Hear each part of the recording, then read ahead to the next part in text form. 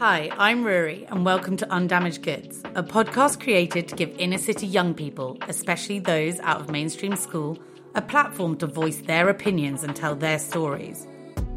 I worked in social services for several years, and I'm now a brand consultant working within the film, music, and arts industries. It's time to bring my two worlds together.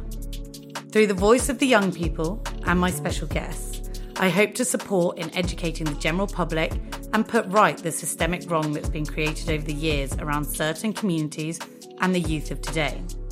For this series, I'm in an alternative provision in London, the Hackney Boxing Academy.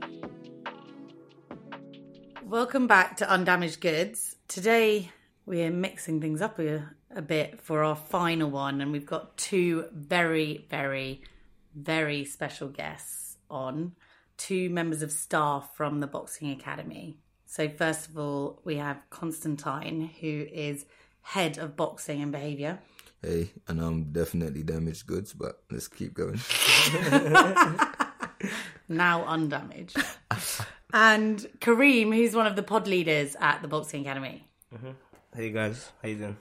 Who actually has been supporting throughout this whole thing. So thank you so much. My pleasure, man. No problem. For keeping them all in place and keeping them all on time.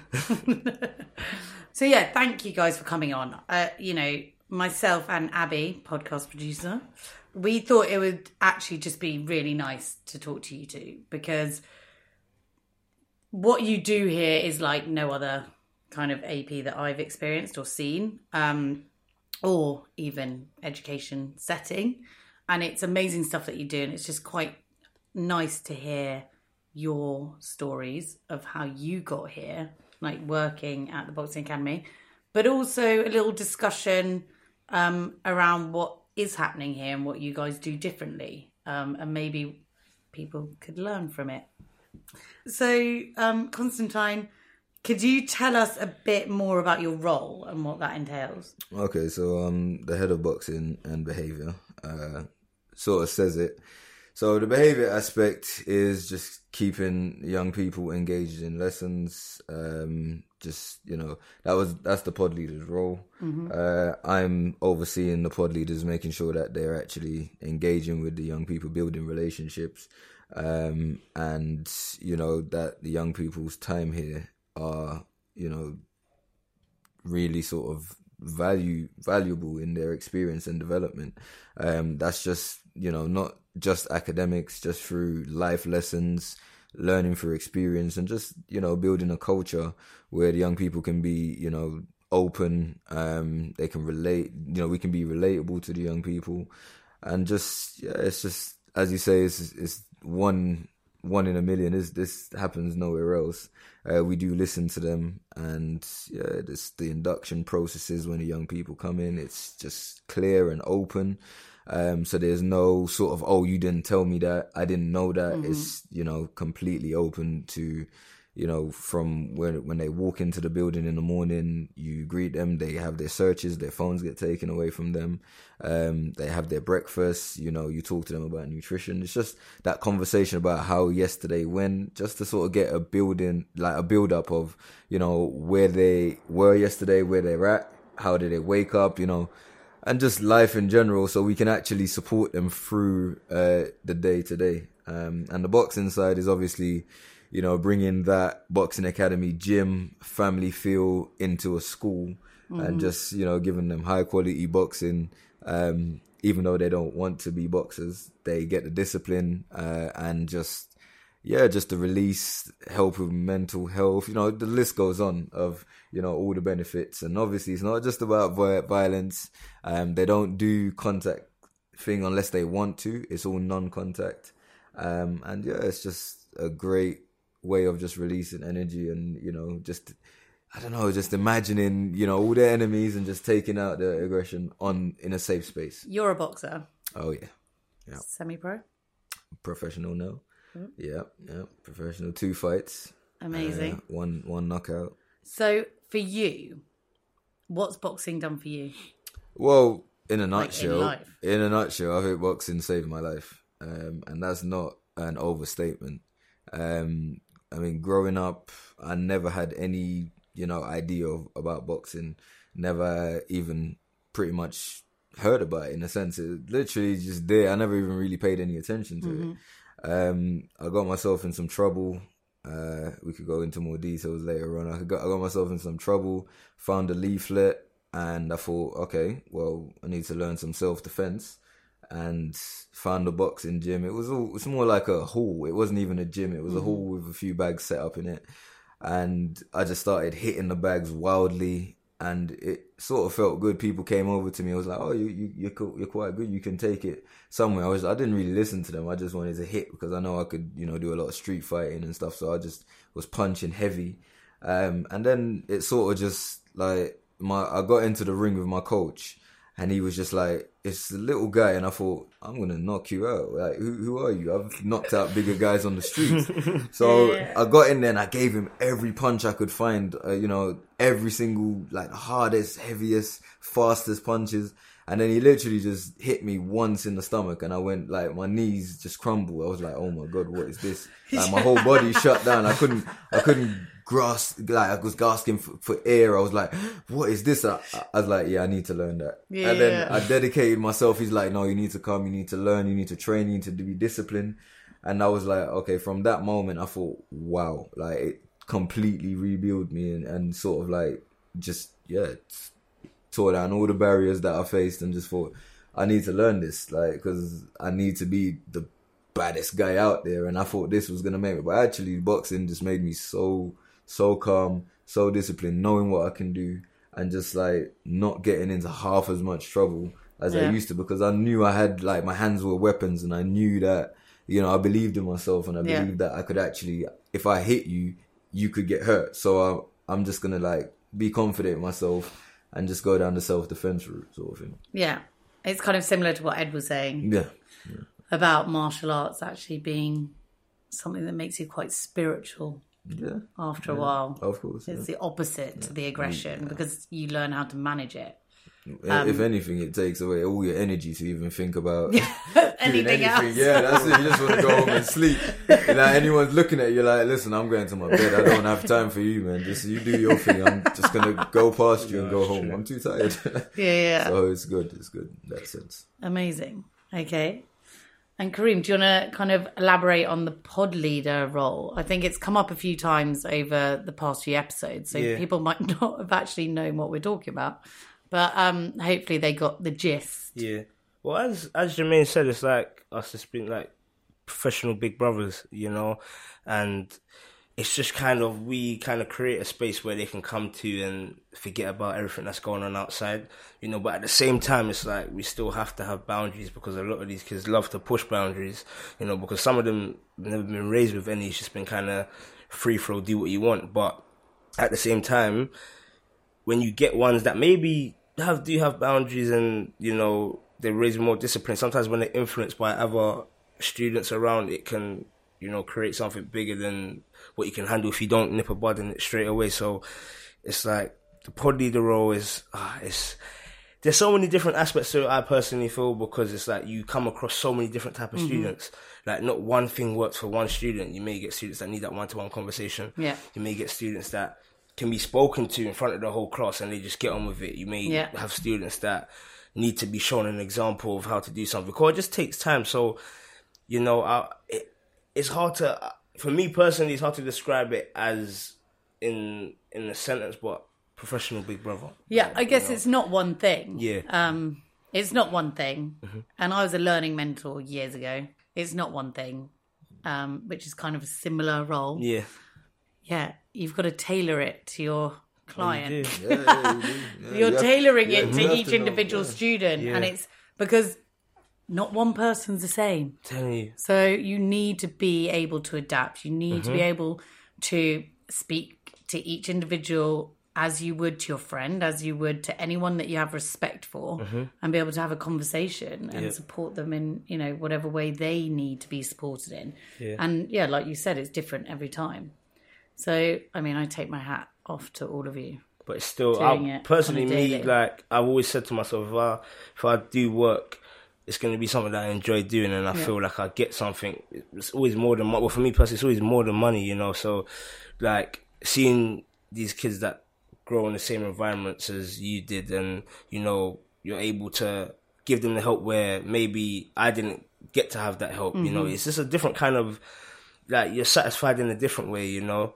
Can you relate to these young, like, in terms of what they've gone through? Yeah. What was your kind of, your story around education and experience? Well, it was like, I would say when my dad left the country to go to, like, he obviously moved to America to do music, I had a lot of freedom. You know, my mum was more laid back. She would still be on my case, but I could get away with a lot more than being, even if she called my dad and had my dad on the phone, it would be like, I wouldn't even answer back in a certain way. Yeah. So as soon as my dad left, which was around about the time I went into year 7, I think it was year 7 I was going into. So from primary school into that secondary school transition, he kind of left to go America. So year 7, year 8, I weren't too bad. Like, I was, you know, you're just kind of fitting in with everyone and trying to see, you know, what kind of friendship groups you're going to take to.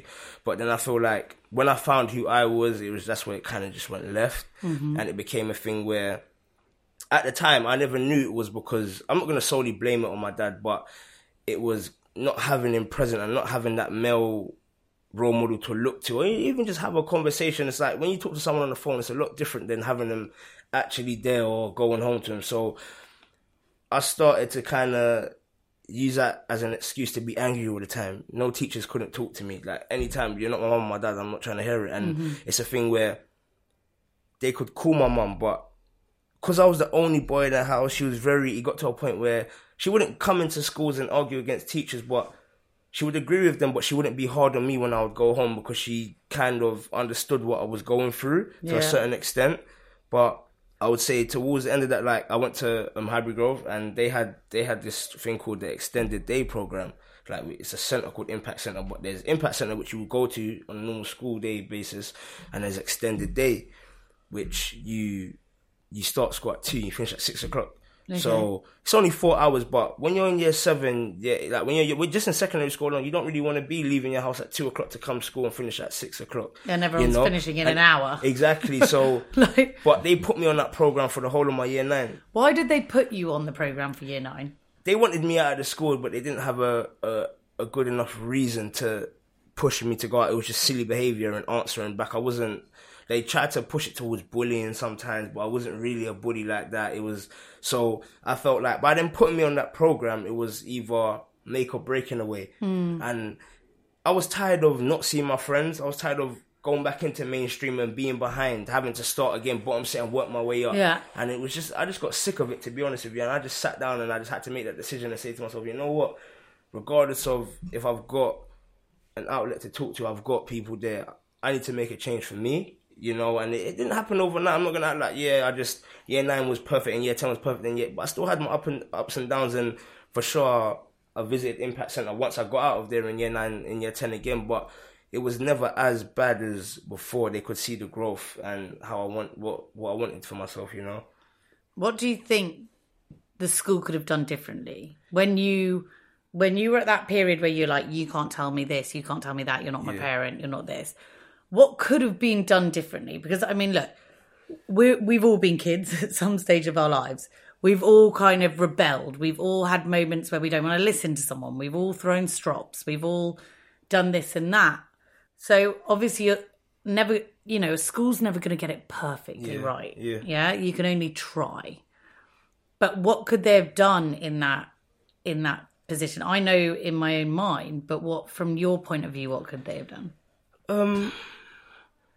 I would say just have the basics of just having a conversation and just seeing what was really going on. Like, obviously, not all kids are going to open up. I'm not going to act like I would have just opened up and told them everything. No. But sometimes when you see that there's someone that genuinely cares and that you can see they've got the time, and even though they don't really have to do it, they're just checking to see if you're good. I feel like over time, you will open up, you know. It might not be about everything in particular, but you may open up about certain things, but a lot of the time it was just, okay, we had a room called exit room, so if you're misbehaving in class, call security, he'll come get you, take you to the exit room. But one thing I do want to highlight is the security was like, he reminded me of what we do. So there'll be times when, because I was quite a regular in the exit room, he would come and get me from classroom. And instead of taking me to the classroom, he would just walk with me around the building. I would go and collect other students, but he's talking to me like fix up. And it's not until now that I've realised that like those little things there, and he was just a security. Yeah. But he probably saw himself in me and just wanted to do that extra bit, and it made the difference, But the school, I wasn't a bad school overall, but I just feel like more of the teachers, they could have just taken the time to sit down and have a conversation, and talk to you and just try to have a better understanding. Because I feel like people, like, at the same time, as much as I say have a conversation, people conversate, but sometimes it's not from a place of wanting to get where the other person's coming from, just to get your point across, and then they can get their point across, and then you go your separate ways, But yeah, I feel quite passionate about the fact that I think it should be compulsory that every secondary school, I mean even primary maybe as well, should have an internal unit of 100%. Some sort, but 100%. Not where you go as a punishment. This is where you go for therapeutic learning, where you go where you can let off some sort of steam verbally, where you can have a discussion. The school I worked at in Commercial Road had this, and it worked amazingly. Like, the exclusion rate completely dropped. Because instead, the teachers were like, do you want to go to the unit? And and the student would be like, yeah, I do. And then we would work with them. Yeah. Someone that has the time, doesn't have a whole class full of other kids to teach. Someone that has the time to talk and communicate and figure out what's going on. But that's what it's an inclusion unit, not an exclusion unit. Yeah, you include them, you talk to them, you get their point of view, and then you give them skills to be able to manage their emotions when the challenges come. Yeah, and that's sort of what we do here as well. Exactly. But and that's why somewhere like here at the Boxing Academy, you guys are smashing it. You are doing it in the right way. And yes, not every day's perfect. It's not going to be. You're working, with young people that are quite volatile. They are into their teens already. Yeah. They're past the early, the early stages.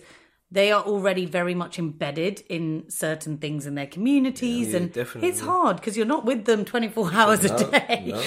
But you guys are doing an amazing job nonetheless, and you are making those changes. And we met with Jonathan and Kevin, who, oh my God, are incredible. And the fact they've both gone off in different paths as well. And even Jonathan to come back and help out with the pod leading and using him as a good example, because when a lot of the students look, and I'm like, I was his pod lead. When I first started in the building, he was in my pod. And they're like, what? They're like, we never knew. I said, you see, when you work your way up, and look now, he's right beside us, and we don't talk down on him. We don't it's like he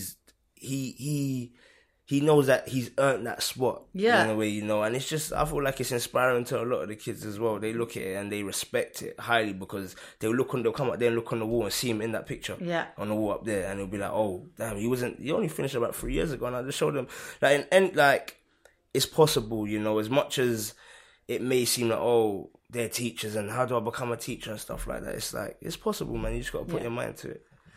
Massively. Constantine. Hello.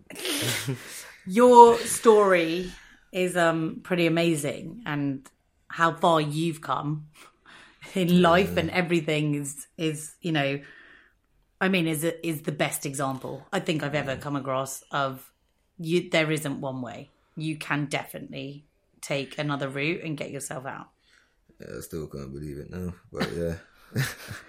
You just look in the mirror and be like, you're great. I'm just like, who are you there? Who are you? Where's this guy? I didn't even see myself living past 20, so, where I was going. I mean, so to be here now at 32, just be like, yeah, there you go. Right? And there's still more growing to do, Can you tell us a bit more about your journey in education? Started. Well, before I grew up in Jamaica, so I left when I was 12 to come to the UK, and it was only meant to be just a 2-week holiday. But my auntie sort of heard all the stuff that was going on with my dad in Jamaica, and she said that's not a place for a child to be living in. That's not an environment for a child. So would I like to, stay on? So I said, well, I was in two minds because I wanted to go back to Jamaica and show off that I've been to the UK. You know, bring back a few. You know what I'm saying? Bring back You're a few. missing out on the flexing. Yeah. I was gonna flex. You know, I was bringing back some like nice trainers or nice stuff, clothes, and be like, look, I went abroad. You know. But you could just but visit. I also thought, you know what? This is an opportunity. Yeah. I might as well take it, you know. So I was just like, yeah, I want to stay. And then, you know, my auntie decided to send my paperwork off to the Home Office. Another story with that. But yeah, the education in Jamaica, we start with there. I think it was quite strict. I mean, I realized looking back now that I probably didn't fit in because they want you to be so pristine. You know, shirt had to be tucked, socks had to be the matching color. You know, you have to be a model student or else you're going to get, it wasn't like a detention. This was like actual beating. So your hands will be out and you'll be getting that whip, you know, that ruler in the palm of your hand, and you be going home with your hands swollen, your bum like literally marked up. And actually, if you're walking home and your next door neighbor sees you crying, they'll be like, what's happening? I got beaten at school. You probably get a clap in your head to say, why are you letting the teachers hit you? And then when you get home, you get beaten because your dad says, why are you letting the next door neighbor hit you? Why are you letting the teacher hit you? So you're getting 2 beatings on top of the 2 that you just got. So it was really tough. And when I was there, I wasn't allowed to play sports. Sports was my thing. I wanted to, you know, I saw my friends, they were doing football and they were doing running, and I wanted to be involved in that. The only time I could ever play sports, which was okay, was sports day. But any extracurricular sport, I wasn't allowed to do. My dad said you need to, because he was in the army, you see. So he wanted to be militant like that. You have to come straight home from school, sweep the front of the house, sweep the back of the house, wash the plates, wash the dishes. Yeah, I was like Cinderella like, in that household. So I told my aunt that, and actually he was bringing in like multiple different women at night, you know, and it was just like call them like stepmom and stuff like that, so he could bed them quicker. You know, it was just like not an environment for, you know, a child to be living in. So yeah, I told my auntie all of this. When I came here, it was kind of a strange situation because while my papers was in the Home Office, my auntie didn't really understand the education system, but her sister lived in Eltham at the time and I was living in Camberwell. So she said, okay, your cousins are in school in Eltham. What you need to do is stay with your auntie in Eltham and go to school with your cousin, because you can be integrated. You know, they'll show you the ropes a bit and stuff like that. They're in the same year. Some are older, some are in the same year. It didn't work out like that, because when I got to Eltham, I was literally left on my own. It was like my cousins went their own way and I was just like left in a concrete jungle, just like, what do I do here? This is like a majority. This is the first school I got to, you know, coming from Jamaica. So I was just like Eltham, and I'm hearing like, wow, Stephen Lawrence has got killed out here. And I'm like, it's racist. And I'm like, Jesus, like this is a majority white school and I'm just here, black kid with an accent, like what do I do? And so I got bullied quite bad at school. Everyone was wearing the nicest trainers. I got stuff from East Street Market, you know, it's like the equivalent to Dorset, like a market store. And it was 4 stripes. It wasn't even Adidas. It was fake stuff. I didn't know any better because I'm coming from Jamaica. I'm thinking, this is Adidas. So I'm walking out with them being proud, and they're like, 4 stripes. I'm like, what's wrong? It's like, I adore your trainers, because they would sound called Adore at the time. Adore, and I'm like, oh man, I got bullied. I literally. So again, that sort of led me to sort of finding ways to provide and survive, which led me to stealing. There was a time when, it was so funny, I remember back in school, I went to the Lost and Found. We was doing PE, right? I went to the Lost and Found because I used to do sports, because I got bullied so much. I used to do sports in my school, in like my shoes. What do you call them? School shoes. I used to do sports in my school shoes, and I was sliding all over the place playing football because there was no grip on there, you know, right? And then I went to the Lost and Found. They were like, pick something. I saw some Air Maxes. I was like, that is me. And at the time they were like £85. Someone just like, some rich kid just left them in the Lost and Found playing football. And I was like, they fit me, everything. So I was like, cool. I played sports in them and I stole them. I took them home, washed them, shined them up. And I started wearing them like they were mine. So I walked around the school. Everyone's like, you got some, finally you got some proper trainers. And then I was walking. And then this guy, I was walking, you know, my friends, and he was like, oi, those are my trainers. And I was like, oh no. Yeah. So I just took off running, and I went run around the whole school. And then like a donut, I ran right back to the same spot. And the guy was like, give me my trainers. And I was like, so luckily I had my school shoes in my bag. I had to take my trainers off there, take his trainers off and give it to him. And it was so embarrassing. Even the girls that I fancied was just like, oh, you're a thief. So I was just like, you know what, school for me, I just like, that was a negative experience altogether. You know, I got sort of mimicked about my accent. I just, maths in general, school lessons in general, I didn't really get the lessons coming from Jamaica. It's a different teaching to here. I just literally, it was lost. It was like a different language, but I just sort of got by Were there any adults supporting you in the setting? There was no adults in the school that I could actually even felt, you know, remotely like interested in having a conversation with. But there was no friendly faces. There was no, everyone was just busy going where they wanted to go. It's like 100 miles an hour. Yeah. And I'm just like, what do I do here? I had to just go to a lesson, go to there. Sometimes I got lost around the school. It was so big. I didn't know. I had to ask someone, where's this? And I used to be late to lessons and people would be like, you're in detention or you're out, you know, you can't come to lessons. You go to the seclusion room. I'm like, but I'm new. I don't even know where. I don't know where I'm navigating the country, much less a school building. And then, so the school wasn't, so I started bunking. And obviously when you start bunking school, you meet like-minded people. And that leads on to, you know, no money, you're broke, you're out, you need to eat. So you go to shops. Woolworths at the time was the main thing, the pick and mix. Oh, my God. I used to, pick and mix felt it. Like, they must have lost billions in revenue from me. Like, I used to come out there full belly of sweets every day. But obviously what you don't get told is that once you start off little things, stealing little things, it starts escalating because you think, oh, this is a rush, and we start getting onto that. That wasn't fun for us anymore because we, you know, and then we went on to street robberies.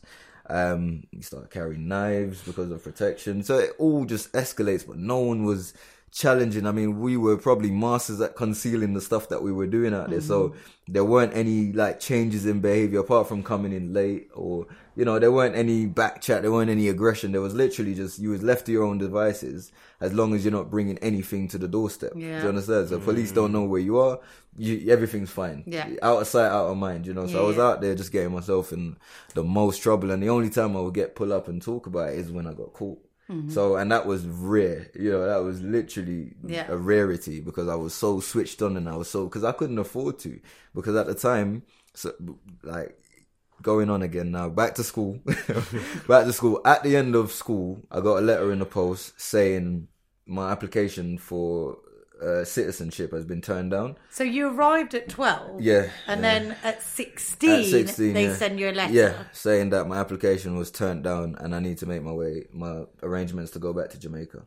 And I was like, what? And this is me at 16, not being able to work, I was looking forward to going to college, to at least doing some, you know, multi-skills or construction course, which was the only thing that was available because GCSEs, bunked a lot of them. I was late to a few because I had to travel like 2 hours for journeys. And the ones I did get into, I did get, you know, C and an E and a D and, you know, stuff like that. So I did manage to scrape something from school, which wasn't all the end of, because I had something that if I needed to do resits, I can, you know, do it. So I was just like in limbo, just like, what do I do with, you know, being illegal?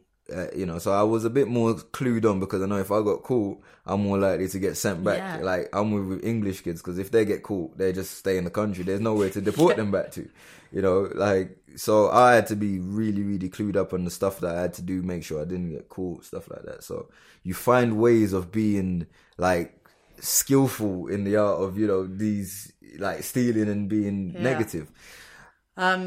Did you guys, is that something you then after school, what kind of then? No, I would say, obviously I've lived in Hackney all of my life, and obviously Hackney's notoriously known for their gangs and everything, but I was able to kind of be in the mix of it, but never be involved in nothing. So I'm kind of all right everywhere I go. I was able to have friends over there, and that's because my dad always, as much as him not being here, I do remember before he did left, and during the time him being over there, it's like, he used to say to me, like, there's more to the world than just your area. And at first I didn't understand what he meant, but I got it, but I didn't really get it until I started traveling myself and saw certain things for myself. But yeah, just back to what you said, like, I lived in London Fields pretty much my whole life, and you know, I've got friends that have been killed. I've got friends that are still involved in it. I've got friends that ain't involved, but I just always saw that it was like it wasn't worth my time. Like, I don't want to live my life and not be able to go Mare Street for my mum, or not even for my mum, just for myself, because I've got problems with them from over there, or even just go in school. Like, I don't want to be leaving school and see a bunch of boys at the gate waiting for me, and all these little things like that. What do you think's different though from you to some of your friends that are mixed up in it? What was different there for that? I'm being honest with you. I feel like my dad living in America and traveling and actually being able to see there's more to just this, because some people don't ever make it off of their estate. No. Like, literally, they don't go out of London. Not even London, their estate. Yeah. Like, you know, and or that's their borough. Or their borough, that's all they know, you know. So it's like, where I was able to go out there and see certain things and just actually touch it and be like, wow, this is real. And then on top of that, travelling myself as well, because before I started working in schools, I worked for Arsenal doing soccer school stuff, and I lived in the Middle East for 6 months doing coaching. So amazing. That was another thing that was just that reminder, like, seeing my dad, that obviously when you're younger and going on holiday is different, but where I'd actually got to the point where I'm travelling for myself now and I'm getting paid to do this, it was like, okay, yeah, it's possible. So even when I felt, don't get me wrong, there was times where I may have felt certain situations may have happened, and I felt that people are going to look at me weird if I don't handle it in that way, or I don't go and call these what to go and do this. Me being able to have that thought in the back of my mind, like, yo, you could end up in jail, you could end up dead. You don't want to, while you are in England, you don't want to have this back and forth thing, like, because, you know, this doesn't make no sense. Yeah. Those kind of things just kept me away from it. But definitely being able to travel and see the way.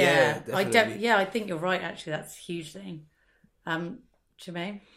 Yeah, well, for me, Constantine. Yeah, no, for me, I never had that sort of role model. Do you know what I'm saying? Yeah. So that would have probably been something that I would have really needed in my life. So I went the complete opposite way. I literally just dove head first into, as I said, from end of school, realizing that there was nothing, you know, out there for me. Like, and I needed to literally like be dodging the immigration services from the age of 16. I literally had to just think, what's the worst case scenario? Okay, I got scooped up on the street and I taken back to Jamaica.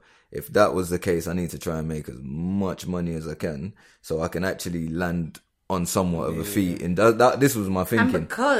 And because you were dodging the immigration, you couldn't do anything. No, I couldn't do anything. I wanted to. As I said, I wanted to, you know, there was like, oh, you need national insurance. And I was like, what the hell is that? And I was like, I needed to go to college, but the courses was like, okay, you need like $3,000 if you're not eligible to take the course. And I'm like, where the hell am I going to get that money from? Yeah.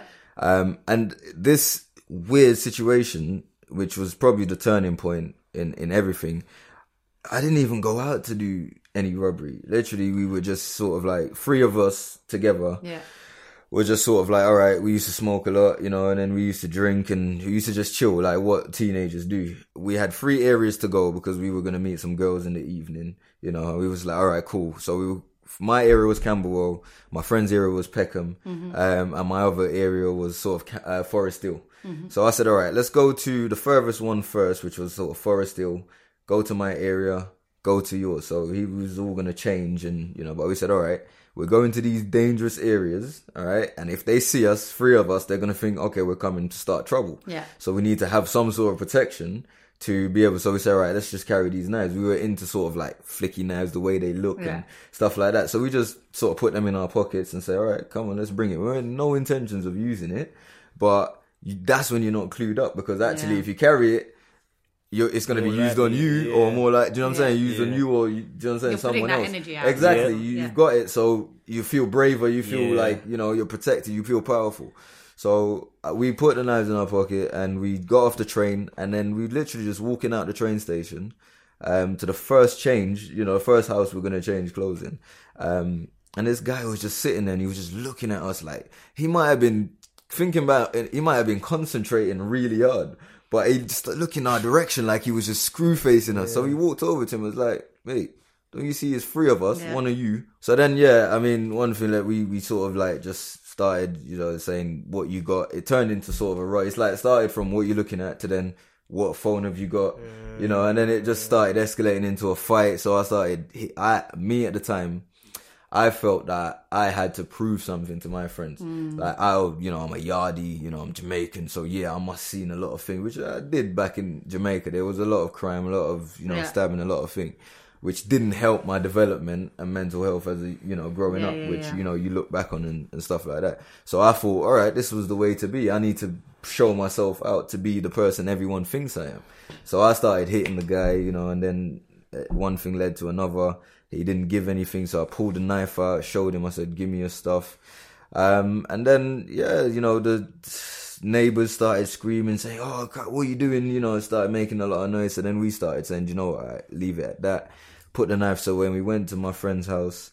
And then, we saw us just like, he changed his clothes. We literally never thought anything of it. That was a big deal that something happened. Thinking back on it now, that's like life changing for some people. It's just like, it was just the everyday thing for us. We didn't even think twice. And looking back on it now, thinking, how could you literally just go and have a drink and say, let's get on with our life after just doing that to someone? Do you understand? So you kind of think back on these things and just think, what was your mindset back then? It's like, you're desensitized to things. You listen to a lot of music, you watch a lot of videos, you know what I'm saying? People doing these things, and you think, that's why I aspire to be.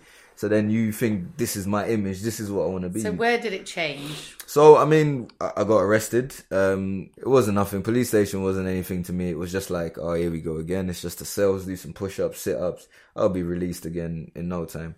Went to youth court. They said, nope, this case is too serious. We're going to have to refer it to magistrates. Went to magistrates. They're like, nope. And I'm like, back then now I'm like, shit. Like, sorry for my swearing. I was like, crap. Magistrates for me was like the serious one, because like it was all been youth court and I've been NFA'd or cautioned and stuff. I'm like, never been past youth court, yacht services, all that stuff. Now it's magistrates. I'm like, oh no, this is like really serious. And then they were like, this is too much for magistrates, you're going Crown. I'm like, what? And when we went to Crown Court, they said, this is, you're gonna have to be remanded. There is no sort of leeway. I can't let you out. You're a danger to society. There is a public, because there was knives involved. There was an assault on the person. We're not gonna let you out. So from the police station, 4 days, same clothes, 4 days. Then we went to court. Next day, the same, like whatever, straight to being remanded in Feltham. And I was like, what? So I'm in this circle van and I'm like, crap, I'm on the way to prison. My heart is just beating. I can't describe the feeling. My heart is just beating, thinking, not knowing what to expect. It's the unknown, right? So your mind is going, I'm like, oh, I'm going to get assaulted sexually in prison. Do you know what I'm saying? All of these things are going through your mind. You're going to get stabbed. You're going to get beaten up. How old were you again? This was 16. Like, going on 17. So I'm just like, okay. So as I came out, I thought, when I was in there, I thought, when I come out, I'm going to change my life. I'm going to do everything right. I'm going to do everything, As soon as I came out, fresh air, and I was like, I went straight back to the same people. Like, the same crowd, different connections. And, started escalating myself into that life. So, this was so I fell straight into crime, leaving school. But you came out, and then you went straight into boxing. Yeah, but the reason why I found boxing was I literally had, my solicitor said, you need to make sure that you're doing something that makes you, a part of society, so you're not going to reoffend. And that's how I fell into boxing. And from then, it literally, I met the person who introduced me to do this job through that course, and I was just like, from then, I dedicated myself and just kept working, kept training, used boxing to keep me away from those influences, because I got positive attention through boxing instead of from my friends trying to impress them. So I think that was the biggest difference, just having that family ethos in the boxing gym to sort of rely on. So amazing. That was my sort of thing. So now I got my British passport, everything's sorted. It took time. It took listen, I understand people are going through it now because it is pricey, Like some people, if you think of someone who is on low income, I saved up a lot of money and I worked my way to it literally cost me around £20,000 to get me my British status altogether. So just touching on the young people that attend the Boxing Academy, have they all come through exclusions from mainstream school or? No, I don't. I think some of them do get referred from other units if it's not working out for them over there. But we do get quite a lot from mainstream school, ones that are on the verge of getting kicked out, and they may look at us as a alternative provision. Well, we are AP alternative provision to come and get their GCSEs. Option. Yeah, to come and get their GCSEs done, But yeah, that's. Yeah, so, could any young person choose to come to the Boxing Academy? Well, that is the other part. I mean, you can see it, and then your school refers you, or the local authority refers to us.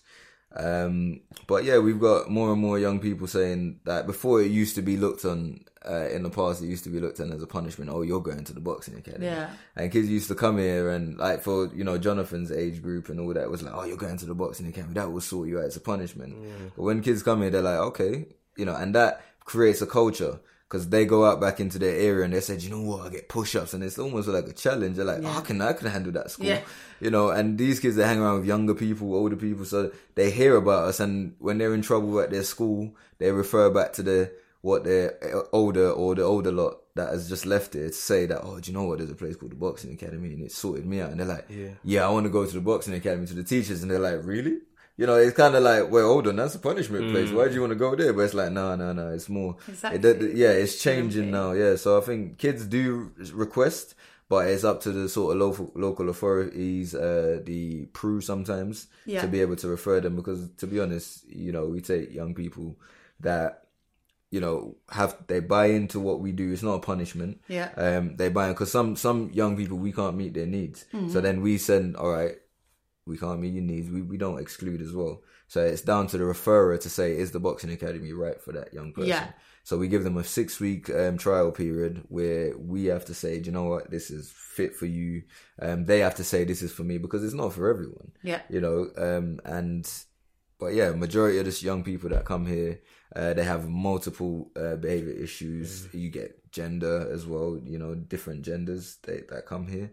And everyone will look at it and they'll be like, oh, but there's boisterous people and they'll be intolerant to different sex and different, gender. But actually, no, they're one of the finest kids here that come here. They're just like, yeah, I'm gay and what, Yeah. And everyone's tolerant, and we do preach tolerance here as well.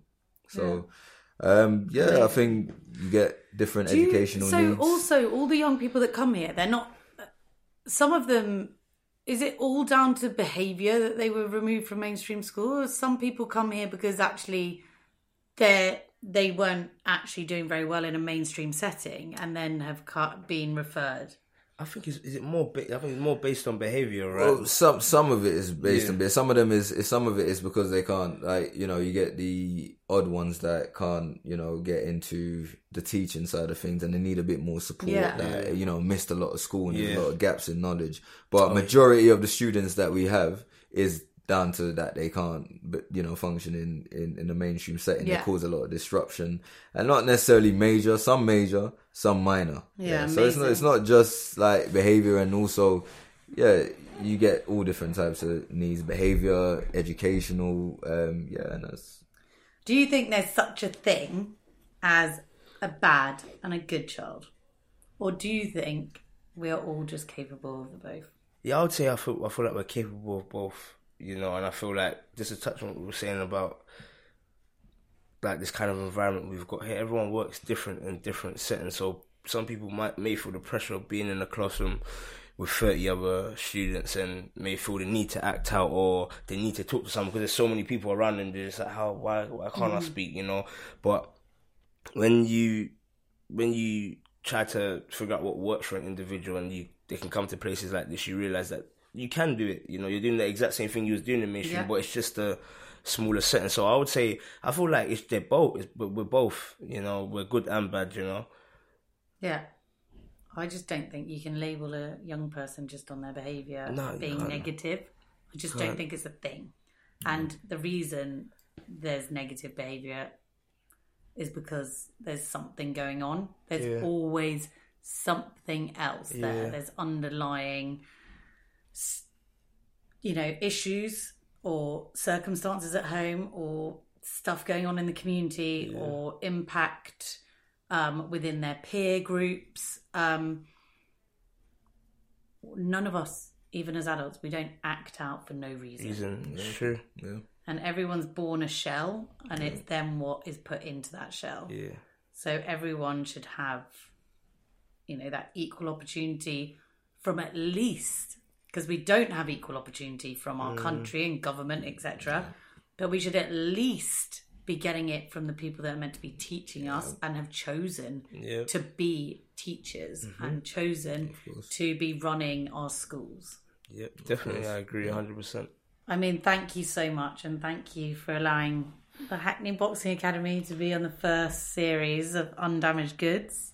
I'm sure it won't be the end of the partnership. I'm sure, hopefully we'll get to work together on stuff in the future. Definitely. But thank you so much, and thank you for coming on. No, but thank you guys too, because it definitely has provided a different experience for the kids, and showing them, as I was saying from the first episode when we was here, like you just never know what you're gonna enjoy doing. A lot of the boys was like, I didn't realize that I would enjoy just having a conversation on a mic, and actually it could be a career, so. But thank you guys so much, definitely.